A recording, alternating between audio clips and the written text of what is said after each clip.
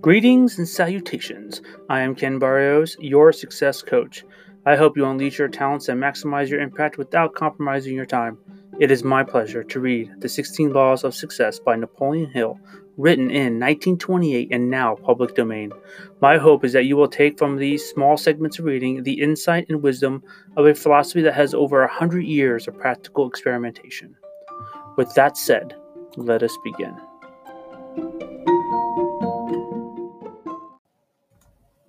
The Law of Success, Lesson 5, Initiative and Leadership. Quote, you can do it if you believe you can. Quote, before you proceed to the mastery of this lesson, your attention is directed to the fact that there is perfect coordination of thought running throughout this course.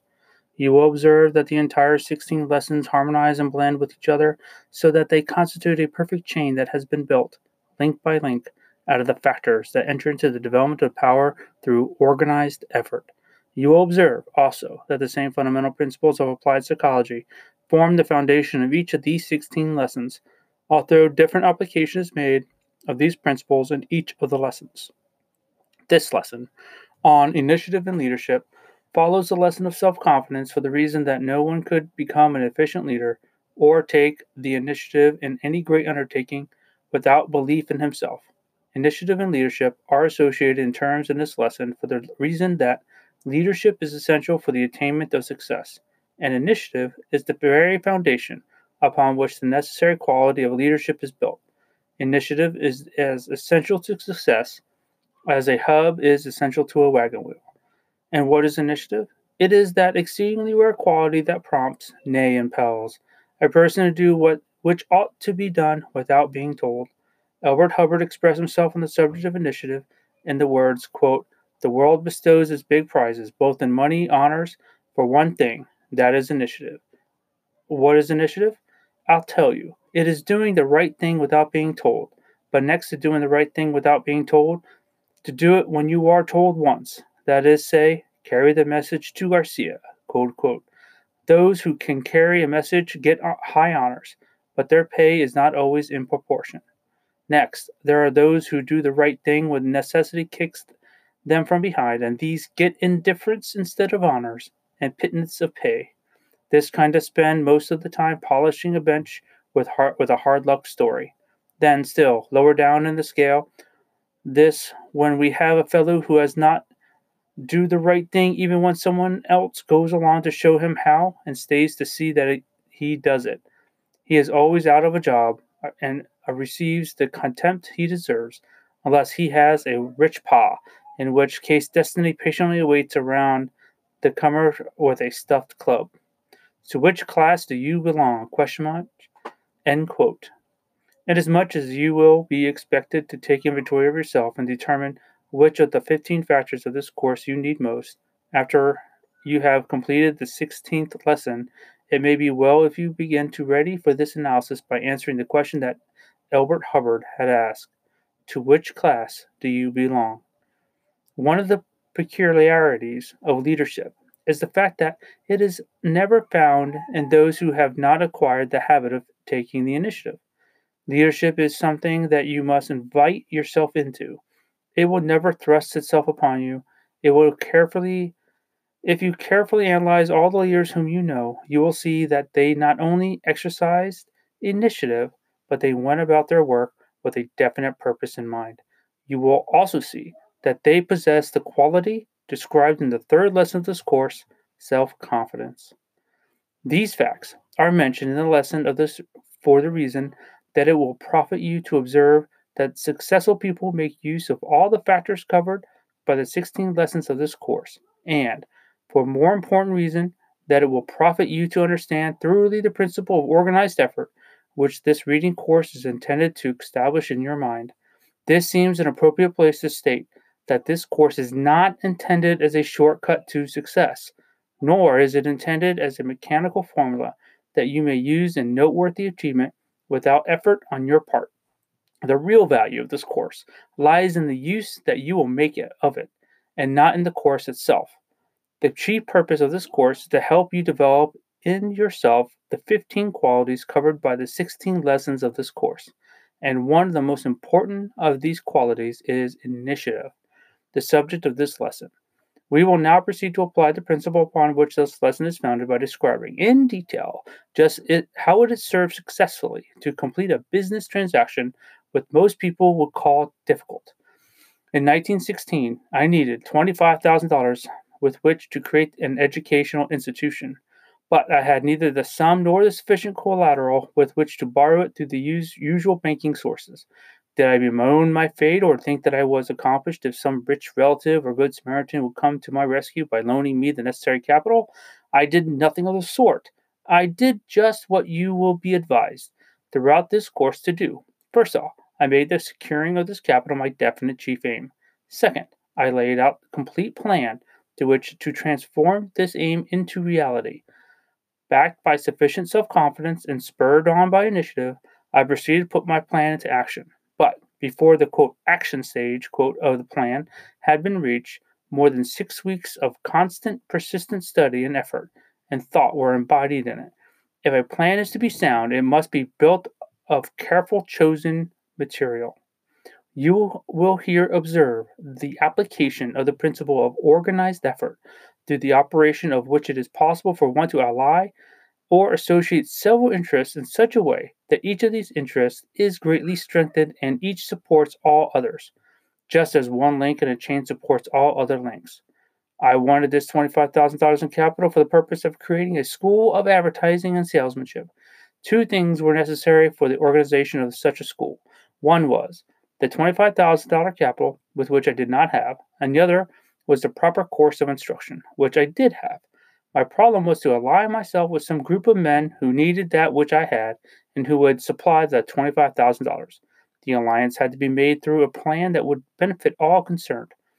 After my plan had been completed, I was satisfied that it was equitable and sound. I laid it before the owner of a well known and reputable business college, which just then was finding completion quite keen and was badly in need of a plan for meeting this competition. My plan was presented in about these words: whereas you would have one of the most reputable business colleges in a city, and whereas you'll need some plan with which to meet this stiff competition in your field, and whereas your good reputation was provided you with all the credit you need, and whereas I have the plan that will help you meet this competition successfully. But it resolved that we ally ourselves through a plan that will give you that which you need and at the same time supply me with something which I need. Then I proceeded to unfold my plan further with these words. Break. I would like to have a quick word from our sponsor. Thank you for your time. Let's get back to the reading. I have written a very practical course on advertising and salesmanship. Having built this course out of my actual experience in training and directing salesmen and my experience in planning and directing many successful advertising campaigns, I have back of it plenty of evidence of its soundness. If you will use your credit in helping market this course, I will place you in your business college as one of the regular departments of your curriculum and take entire charge of this newly created department. No other business college in the city will be able to meet your competition, for the reason that no other college has such a course as this. The advertising that you do in marketing this course will serve, also, to stimulate the demand for your regular business course. You may charge the entire amount that you spend for this advertising to my department, and the advertising bill will be paid out of that department, leaving you the cumulative advantage that you will accrue to your other departments without cost to you. Now, I suppose you will want to know where I profit by this transaction, and I will tell you. I want you to enter into a contract with me in which it will be agreed that when the cash receipts from the department equal the amount that you have paid out or contracted to pay out for advertising, my department and my course in advertising and salesmanship become my own, and I may have the privilege of separating this department from your school and running it under my own name. The plan was agreeable and the contract was closed. Please keep in mind that my definite purpose was to secure the use of $25,000 for which I had no security to offer. In a little less than a year, the business college had paid out slightly more than $25,000 for advertising and marketing my course and the other expenses incidental to the operations of the newly organized department.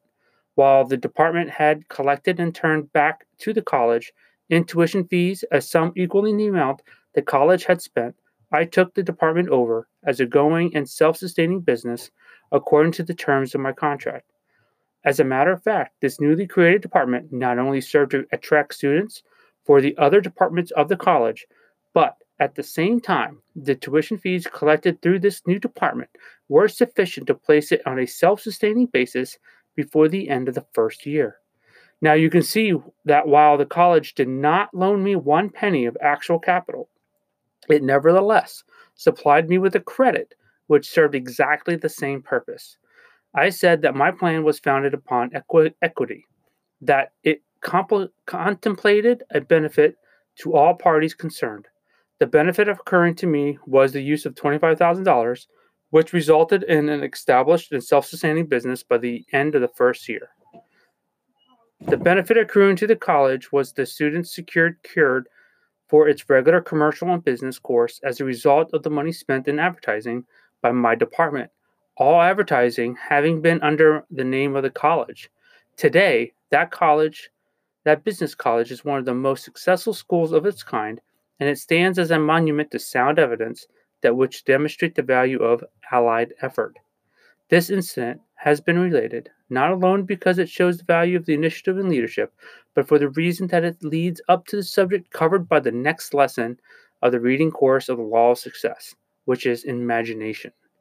There are generally many plans through the operation of which a desired object may be achieved, and it is often happens to be true that the obvious usual methods employed are not the best. The usual method of procedure in the case related would have been that of borrowing from a bank. You can see that this method was impractical. In this case, for the reason that no collateral was available. A great philosopher once said, quote, initiative is the passkey that opens the door to opportunity. Quote, I do not recall who the philosopher was, but I know that he was a great because the soundness of his statement. He will now proceed to outline the exact procedure that you must follow if you are to become a person of initiative and leadership. First, you must master the habit of procrastination and eliminate it from your makeup. This habit of putting off until tomorrow, which you have done last week or last year or a score of years ago, is gnawing at your very vitals of your being, and you can accomplish nothing until you throw it off. The method through which you will eliminate procrastination is based upon a well known and scientifically tested principle of psychology, which has been referred to in the two preceding lessons of this course of autosuggestion. Copy the following formula and place it conspicuously in your room where you'll see it as you retire at night and as you arise in the morning.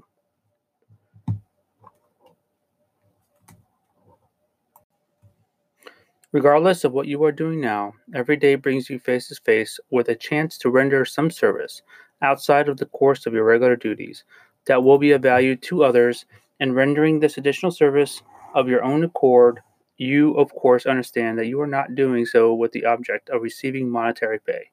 You are rendering this service because it provides you with ways and means of exercising, developing, and making stronger the aggressive spirit of initiative, which you must possess before you could ever become an outstanding figure in the affairs of your chosen field or life work. Those who work for money alone and who receive for their pay nothing but money are always underpaid, no matter how much they receive. Money is necessary, but the big prices of life cannot be measured in dollars and cents. No amount of money can possibly be made to take the place of the happiness and joy and pride that belong to the person who digs a better ditch, or builds a better chicken coop, or sweeps a cleaner floor, or cooks a better meal. Every normal person loves to create something that is better than the average. The joy of creating a work of art is a joy that cannot be replaced by money or any other form of material possession. I have in my employ a young lady who opens, assorts, and answers much of my personal mail. She began in my employ more than 3 years ago. Then her duties were to take dictation when she was asked to do so. Her salary was about the same as that which others received for similar service. One day I dictated the following motto, which I asked her to typewrite for me. Remember that your only limitation is the one that you set up in your own mind. As she handed the typewritten page back to me, she said, quote, your model has given me an idea that is going to be of value to both you and me. Quote, I told her I was glad to have been of service to her. The incident made no particular impression on my mind, but from that day on I could see that it had made a tremendous impression on her mind. She began to come to the office after supper and perform services that she was neither paid for nor expected to perform. Without anyone telling her to do it, she began to bring to my desk letters that she had answered for me. She had studied my style, and these letters were attended to as well as I could have done it. In some instances, much better. She kept up this habit until my personal secretary resigned. When I began to look for someone to take his place, what was more natural than turn to this young lady to fill that place? Before I had time to give her the position, she took it on her initiative. My personal mail began to come to my desk with a new secretary's names attached, and she was that secretary. On her own time, after hours, without additional pay, she had prepared herself for the best position on my staff.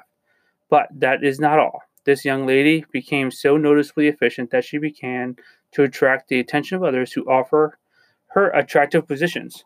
I have increased her salary many times, and she now receives a salary more than 4 times as large as the amount she received when she first went to work for me as an ordinary stenographer. And, to tell you the truth, I am helpless in the matter, because she has made herself so valuable to me that I cannot get along without her. That is initiative, transformed into practical, understandable terms. I would be remiss in my duties if I failed to direct your attention to an advantage, other than a greatly increased salary, that this young lady's initiative has brought her. Has developed in her a spirit of cheerfulness that brings her happiness, which most stenographers never know. Her work is not work it is a great interesting game, and at which she is playing. Even though she arrives at the office ahead of the regular stenographers and remains there long after they have watched the clock tick off 5 o'clock and quitting time, her hours are shorter by far than are those of the other workers. Hours of labor do not drag on the hands of those who are happy at their work. This brings us to the next step in our description of the exact procedure that you must follow in developing initiative and leadership. Initiative and leadership. Having chosen a definite chief aim as my life's work, I will now understand it to be my duty to transform this purpose into reality. Therefore, I will form the habit of taking some definite action each day that will carry me one step nearer the attainment of my definite chief aim.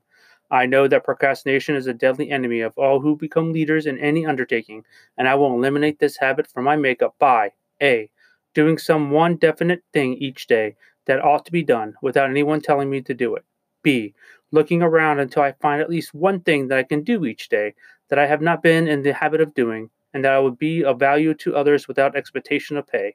C. Telling at least one other person each day of the value of practicing this habit of doing something that ought to be done without being told to do it. I can see that the muscles of the body become strong in proportion to the extent to which they are used. Therefore, I understand that the habit of initiative also becomes fixed in proportion to the extent that it is practiced. I realize that the place to begin developing the habit of initiative is the small, commonplace things connected with my daily work. Therefore, I will go at my work each day as if I were doing it solely for the purpose of developing the necessary habit of initiative. I understand that by practicing this habit of taking the initiative in connection with my daily work, I will not only be developing that habit, but I will also be attracting the attention of those who will place greater value on my services as a result of this practice. Signed.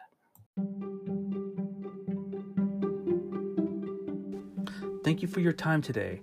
I hope you learned as much as I did in this reading. If you ever desire to connect with me, you can email me at kb@keybravo.com. That is kb@keybravo.com. Have a wonderful day, and may you be blessed with all the success you endeavor.